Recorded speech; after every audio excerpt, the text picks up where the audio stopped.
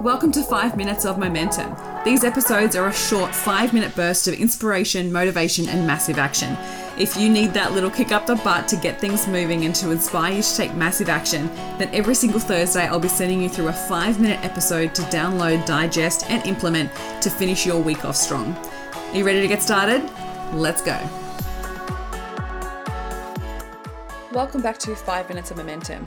Today I want to talk to you about making sure that you set up inspiring goals for 2024. So I'm sure that you're already thinking about next year, whether you've spent some time mapping it out or whether it's just sitting in the back of your mind and you're trying to consider, okay, so what do I want to happen for 2024? After just getting off a recent awesome goals for success session with my beautiful mastermind ladies in Elevate, I wanted to touch on a couple of things that I feel like often get missed when it comes to goals, and I feel like it's the missing piece that either make it inspiring and motivating to work towards or not. So first things first is defining what success means to you, because you want to make sure that you put on your goals list what's important to you and what you truly want, because otherwise what can happen is we just kind of let society dictate or what we think we should put on our goals list because we think that that's what's going to deem us to be successful if we achieve them. So I want you to come back to what truly is important to you. What do you want your success for 2024 to look like? And when setting goals, it's so important to be kind to yourself in the process of it, because the purpose of a goal is not to achieve it. This is something that I love to talk about because I think sometimes we can get a little bit mixed up in our heads about the purpose of goals, because often, obviously, yeah, I know, like the conditioning, the narrative around it in social media and the world and society is literally like, you set a goal, you should achieve it. But that sets us up to feel like we're a failure. It sets us up to feel like we're disappointing ourselves, because not all goals are achievable in the timeframes that we set them, and life happens. Like, life can come in and derail our goals, and then we're so hard on ourselves when we feel like we don't achieve them. So I want to tell you the real reason why you should set goals. The purpose of setting a goal isn't about actually achieving it. It's about who you become in the process of striving towards it. So think about that, right? When you set your goals, so like, who am I going to be in the process of achieving this?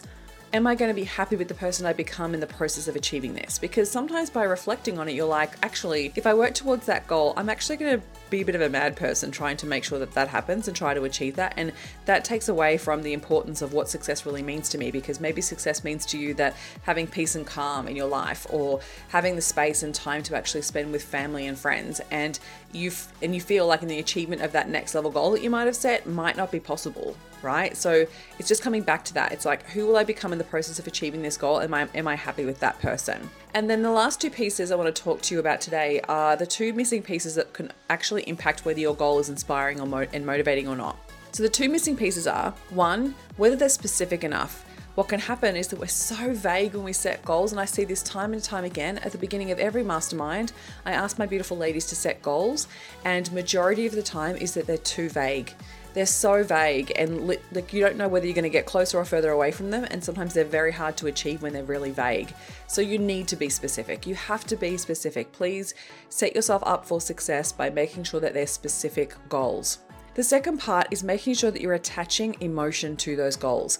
If there is no emotion attached to those goals, you're not going to find them motivating or inspiring, and you're most likely not going to work towards them, because we need emotion to be attached to them, because emotion drives action. Emotion is energy in action, or energy in motion. So we want to make sure that we're attaching emotional reasons why you want to achieve that goal. So with any goal that you write down, I want you to write down why it's important that you achieve that goal.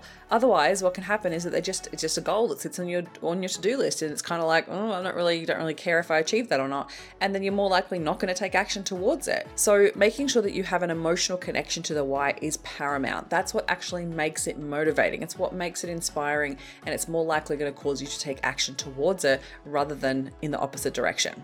So those are the two key things that I want you to consider when setting your goals for 2024.